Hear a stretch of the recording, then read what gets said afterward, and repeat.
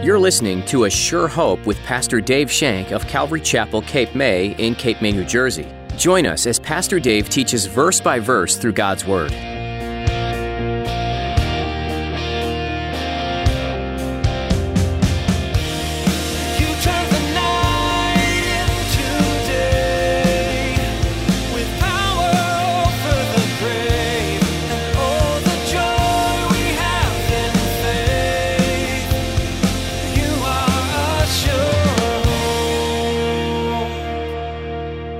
It tells me that Ishbosheth put his whole faith in Abner, not the Lord.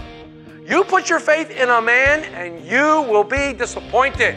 You will lose heart. Because when the man's gone, you're left on your own.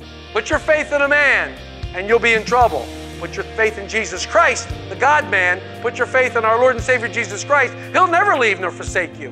And you'll always have an advocate. You'll always have someone on your side. You'll always have someone you can go to. Always.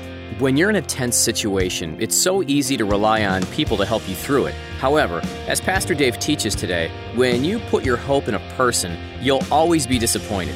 Only the Lord is faithful, strong, and reliable. Men will fail, but God will not.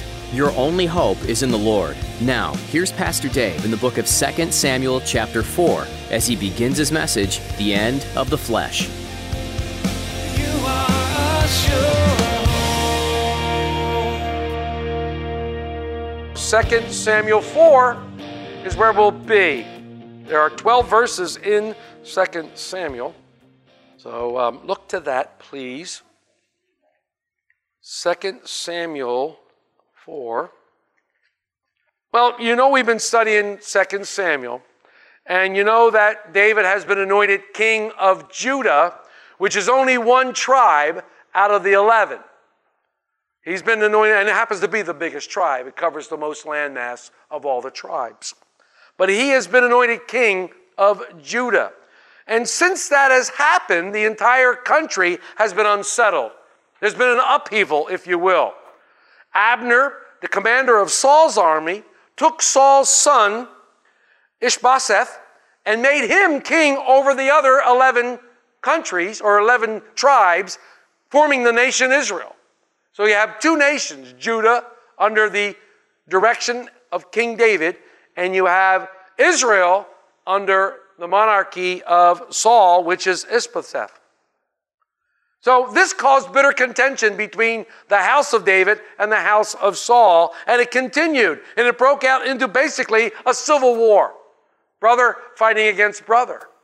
Jew fighting against Jew. It's a sad time.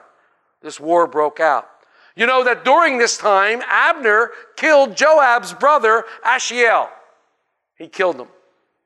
They called some sort of a weak truce. And as they did, David grew stronger and the house of Saul grew weaker. During all this time, we read that David was busy collecting wives and having children. He's a busy man.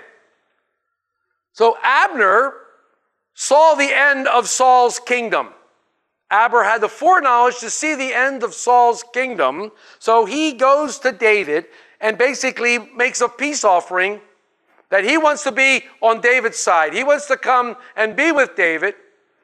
And he wants to help David to obtain kingship over the entire nation by joining them together. Remember when we started 2 Samuel, we said it was a book of restoration. It was God's plan that the nations be joined together, that there be one nation under God, if you will. It was going to be one nation, and David saw the chance to do this. Plus, David had a great heart. David had a wonderful heart, and he allowed Abner to come in, and they made this covenant. They made this covenant together. Abner knew he was on the wrong side, and he wanted to be a winner, so he came over to David's side and asked if he could join and bring them. And he gave David the caveat as, if I come over, I will bring all of Israel with me. That was the caveat towards David. When David's commander of his army, a man named Joab, who happened to be David's nephew, when he found out about this, he was enraged. He was incensed. He wanted revenge for the death of his brother that Abner had killed. So he lures Abner outside a city of refuge so that he might have his way, seek his revenge, and he kills Abner. Abner dies. David is beside himself with mourning. That's the way David was. He didn't consider anyone his enemy. He knew that they were all brothers. He knew they were all brothers of the Jewish religion, of the Jewish faith, of the Jewish nation. They were all one. And David was very, very upset. So he causes this great time of mourning. The people know that David's innocent of Abner's death. And David curses the family of Joab. He curses them. So when I studied this and I started looking at all these kind of things, and you know, my mind gets kind of weird sometimes, I see a similarity to our Christian life. As I stated many, many, many times, the Christian life is not a playground. The Christian life is a battlefield. It's a battlefield. Indeed, there is a civil war raging in each and every one of us. There is a civil war raging. It is between our flesh and our spirit. And it rages on for control of this body that we now have. Just like the civil war that went on between David and Ishbosheth. Now, if you look at it the way I'm looking at, Ishbosheth represents the flesh, where David represents the spirit in this bitter conflict. Why do we as Christians do everything we can to prop up our flesh? Why do we constantly think there is something good within me that I need to hang on to? Why do we do that? I mean, we're no different. I do that. We all think that there's something good inside me that I need to keep and I need to hold on to. I mean, I want to preserve my rights. I want my way at least part of the time. I want to keep these kind of things, but I want to keep them at any cost, including my relationship with my Lord. Paul said, reckon the old man dead. Have no confidence in your flesh. Don't give your flesh an ounce, because he'll take a mile. The flesh is crazy. The battle rages on. You know, we attend church. We listen to the word being taught, but yet we fondly and willingly hold on to these things that God wants to crucify. No, let me take it back. That God did crucify on the cross. These things are all gone. But I cling to them. Oh, I like them. I want to cling to them instead of allowing them to be crucified with Christ. God will never force you to give up the flesh. He won't force you to give up the flesh. That's something that you must do willingly. Offer yourselves as the living sacrifice, holy and acceptable, but this is your reasonable service. We'll become a willing sacrifice only through the blood of Jesus Christ. Only through His blood do we become a living sacrifice. We must yield to the Holy Spirit, now the Holy Spirit to mold us and shape us, because that's what one of the Holy Spirit's job. One of the Holy Spirit's job is to mold us and shape us into the image of Jesus Christ. And it's working in us. And that's why people say we're under construction. I'm not there yet. Even Paul said, I haven't attained that which I've been apprehended for. I haven't attained it. I haven't gotten there, but I'm a work in progress. The Lord is working in me. And hopefully you can sit here and look back on your life, even weeks ago or months ago, and you can see small changes.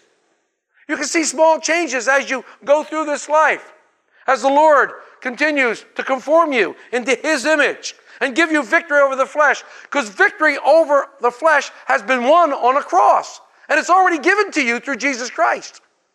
We need to take it and say, thank you, Lord, and believe it, and what we like to say lately, settle it.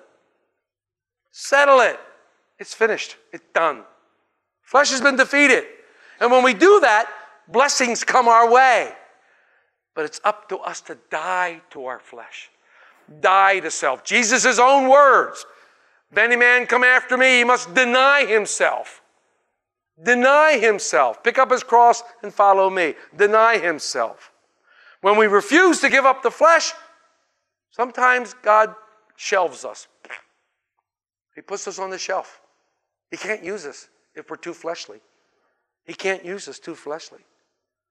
One commentator put it like this, I love this. Quote, Down with Satan, up with Jesus as Lord. Down with the usurper, up with the Redeemer. Off the throne of sin himself, and on the throne with our wonderful Lord. I love that. I love that. We need to have that mindset. That should be our mindset. That should be our mindset. I love it. You know, we're in a great battle, as I said, the flesh and the spirit. But we need to know who is victor here. You know, my Lord Jesus Christ has never lost a battle. He has never lost a battle. And he was victorious even on a cross when Satan thought he'd won. When Satan said, oh, I got you now. They're going to nail you to that cross. He was not defeated. He died and then he rose again. Death was defeated. Satan was defeated on that cross. I love that. He never lost a battle. Why do we try to hold up our flesh when it has been defeated on a cross? Why do we try to make perfect in the flesh what God wants to make perfect in his spirit? God wants to make us perfect in his spirit. But for some reason, we offer our flesh. And you know what? We're no different than Abraham. We're no different than Abraham at all. Abraham went into his maidservant with Hagar at his wife's request. They had a child. His name was Ishmael. And Ishmael represents the flesh. Ishmael represents everything of the flesh. And when Ishmael was 13 years old, God gave Abraham a promise. You're going to have a child in your old age. You're going to have a child by Sarah. And what was Abraham's response? Oh, that Ishmael may walk before you. And God basically said, no way. Ishmael represents the flesh. God will never redeem your flesh. He will never recognize anything done in the flesh. He will not redeem it at all. He won't redeem it. We need to give the flesh up. Reckon it dead. Walk in the Spirit, and you will not fulfill the lust of the flesh. So chapter 3 ends, and David thought he was weak because of the actions of his nephews. He thought he was weak because they went and took upon themselves, or one of them did, to kill this Abner guy, and David didn't seem to have any control, and he seemed to be weak. He was mourning. He wasn't weak power-wise and strong-wise, but he thought he was viewed of as weak. But in Israel, the situation became much worse. At the house of Ishbosheth, it became much, much worse. So let's look at verse 1 in chapter 4. When Saul's son, that's Ishbosheth, heard that Abner had died in Hebron, he lost heart, and all Israel was troubled. Look at that. So we begin, and here we see Ishbosheth's reaction to the news that Abner, his general, had been killed. It's interesting that he loses heart. It's like the air was just sucked out of him. The wind was sucked out of him. He's like, oh, what am I going to do now? What am I going to do now? He loses heart. What is he going to do without Abner? He said, I must be doomed without Abner. What does that tell you? Does that tell you anything? It tells me that Ishbosheth put his whole faith in Abner, not the Lord. You put your faith in a man and you will be disappointed. You will lose heart. Because when the man's gone, you're left on your own. Put your faith in a man and you'll be in trouble. Put your faith in Jesus Christ, the God-man. Put your faith in our Lord and Savior Jesus Christ. He'll never leave nor forsake you. And you'll always have an advocate. You'll always have someone on your side. You'll always have someone you can go to. Always. But too many of us prop up men. We prop up men. Too many of us want to put it on a pedestal. I don't know why we want to do that. Sometimes I think we want to put them on a pedestal so that we can knock them down. It makes us feel better. We put them up on a pedestal. If you're worshiping a man, if you're worshiping a pastor, if you're worshiping someone other than God, you're worshiping the wrong thing. God deserves your worship. Jesus deserves your worship. He and He alone deserves your worship. No man ever deserves our worship. Now, we look up to certain men, even the apostles.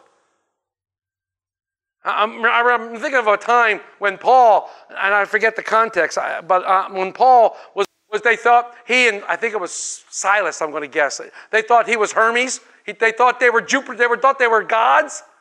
And Paul says, get out of here. I'm a man. What are you doing? Get away from me. Don't set me up for worship. Get away from me. Don't worship a man because men fail and will always fail. Don't put your trust in man instead of our Lord. When man is gone, so is all your hope. Put your trust in Jesus Christ, in Him alone, and you will always be victorious. Always be victorious. David was a great warrior. This is one of the reasons why Ishbosheth was so troubled. David was a great warrior. And David had a gift of leadership. David knew how to lead. He's a wonderful example for us. Where Ishbosheth, what was he? He was the puppet of Abner. Abner pulled the strings. Abner was the one. Remember, way back in the earlier chapters, it was Abner who made Ishbosheth king. He propped him up. He made him king. It wasn't the Lord put Ishbosheth up there. Even the people knew that Abner's death meant the end of Ishbosheth's reign as king. They even knew it. And it says all Israel was troubled. They knew. They knew there was a big end. In fact, they might have, speculation, they might have expected David to ride in with his horsemen and take over.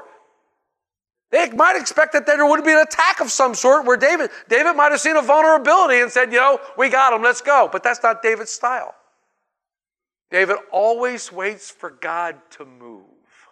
He waits for God to move in this situation. So, Ishbosheth is troubled, and all of Israel is troubled. He lost heart. He's beside himself. What's going to happen now? Let's look at verses 2 to 4.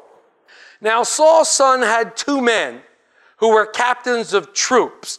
The name of one was Bana, and the name of the other was Rechab, the sons of Rimmon the Beerothite, of the children of Benjamin, for Beeroth also was part of Benjamin. And it's important they were from Benjamin because that was the tribe that Saul was from.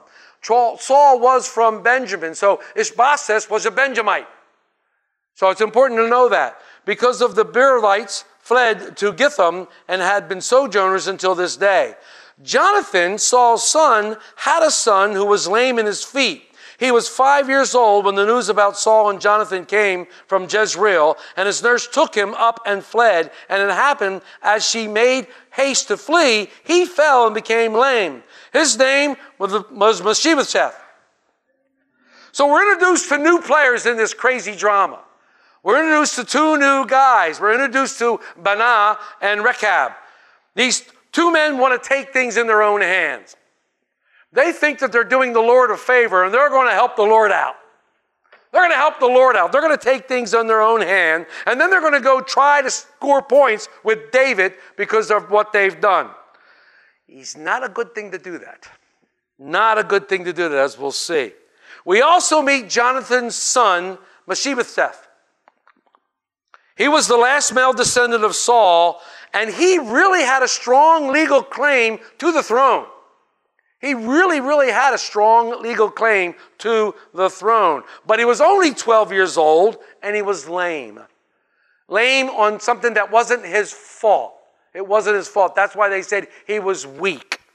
He was weak because of circumstances beyond his control. His nurse grabbed him, fearing for their lives, and as she was running, she dropped him, he fell, and he became lame from an injury. When we get several chapters down the road, we're going to look at this gentleman again. We're going to see him again, so keep his name in your mind when we get there. Okay? So we're introduced to this new set of characters coming in. This new set of characters. All right? Let's look at 5 through 7. Then the sons of Rimmon, the Beerothite, Rechab, and Bana, set out and came at the heat of the day to the house of Ishbosheth, who was lying on his bed at noon. And they came there all the way into the house as though to get wheat, and they stabbed him in the stomach. Then Rechab and Bana, his brother, escaped. For when they came into the house, he was lying on his bed in his bedroom. Then they struck him and killed him, beheaded him, and took his head, and were all night escaping through the plain. So these guys come in, and they do this dastardly deed. They sneak into the house, claiming that they're hungry, that they're searching for food. They find the king lying in his bed. It's the heat of the day. It's probably noon. He's lying in his bed, and they commit murder. They stab him, and they take his head. Swell guys. Good guys. Why was he lying in his bed at noon? We're not really told why he was lying in his bed at noon. I have a couple suggestions that I'm going to throw out there. It's not scripture, but I have a couple suggestions that I'll throw out there. Number one, you've heard of the siesta. In Europe, people take siestas. They sleep at various times during the day. Though he might have been taking a siesta for all I know. For me, my take on it, and it's my take, it's not scripture, because we don't really know. But because he lost heart, I think he was kind of lying in his bed and didn't really know what to do. I think he was just kind of there going, you know what I mean? How you get so upset, you kind of want to lie around, you want to get out of bed, you know? I think the end's near, and he's kind of like, oh, what am I going to do now? You know what I mean? Now, you guys may have never been like that, but I've been like that before, where you can't even get out of bed. You know, it's like, oh my, what am I going to do? I kind of think that's it. But again, it's not scripture, so we can't make it be dogmatic about it. But it's interesting that this gentleman, this Ishbosheth, is killed. Now, keeping with, let's go back to my battle between the flesh and the spirit, okay? Before David could become king, the flesh had to be cut off. Let me think of it that way. Before David could rise to the throne, the flesh of the nation had to be cut off. And Ishbosheth represents the flesh, and David represents the spirit. Naturally, the flesh had to be cut off. And this brings me to something that also struck my heart. In Romans 2, in the verse 29, actually I'm going to read 28 and 29. It says, for he is not a Jew who is one outwardly, nor is circumcision that which is outward in the flesh. But he is a Jew who is one inwardly, and circumcision is that of the heart in the spirit, not in the letter, whose praise is not from men, but from God. Circumcision in the heart must be cut off. The heart, the circumcision of the heart, the fleshly part of the heart needs to be cut away with. We need to do away with it. Why is God so interested in our heart? Why is God so interested in our heart? He even says David is a man after his own heart. Why is God so interested in our heart? Well, we know from 1 Samuel 16:7 that man looks on the outward appearance, but God looks upon the heart when he sees things. Proverbs 4:23 says, keep your heart with all diligence, for out of it are the issues of life. Interesting. Out of it are the issues of life. Jesus said this about the heart in Matthew 15:19. For out of the heart proceed evil thoughts, murders, adulteries, fornications, thefts, false witnesses, and blasphemies. Gee, I thought they came from my mind. No, they come from your heart. They come from your heart. Jesus is saying that. He says in Luke 6:45, a good man out of the good treasure of his heart brings forth that which is good. And an evil man out of the evil treasure of his heart brings forth that which is evil. For of the abundance of the heart, the mouth speaks. We read and studied Romans 10. We read and we studied Romans 10 when Paul said, if you want to be saved, you must confess with your mouth that Jesus is Lord and believe in your heart that God raised him from the dead. Believe in your heart. You are a sure. We'd love to keep studying the Word of God with you, but that's all we have time for today on A Sure Hope. We'd like to invite you to learn more about this program by visiting our website, ASureHopeRadio.com. There, you'll find our archive of previous messages from Pastor Dave Shank available to listen to, download, or even share with your friends and family, all free of charge. You can explore more of this series in 2 Samuel or jump to another book of the Bible. Each one gives unique insight into God's plan for you and this world you live in. You can also subscribe to our podcast on iTunes. In this busy world, setting time aside to study the Bible in depth is difficult. So we'd like to make that just a bit easier. By subscribing to our podcast, you'll have sound biblical teachings sent right to your smartphone or computer. What a great way to infuse your day with God's Word. If you're looking for a church family and happen to be in the Cape May area, we'd love to have you join us for a time of worship and Bible study right here at Calvary Chapel, Cape May. We meet weekly on Sunday at 10 a.m., and you can find all the information you need by visiting ASureHopeRadio.com. We're gathering in person, but we understand if you're not comfortable with that yet. You can join us for church online through Facebook Live. Just follow the link at ASureHopeRadio.com. We look forward to worshiping with you, either in person or virtually this weekend. That's all we have time for today. Tune in next time to continue this study in the book of 2 Samuel, right here on A Sure Hope.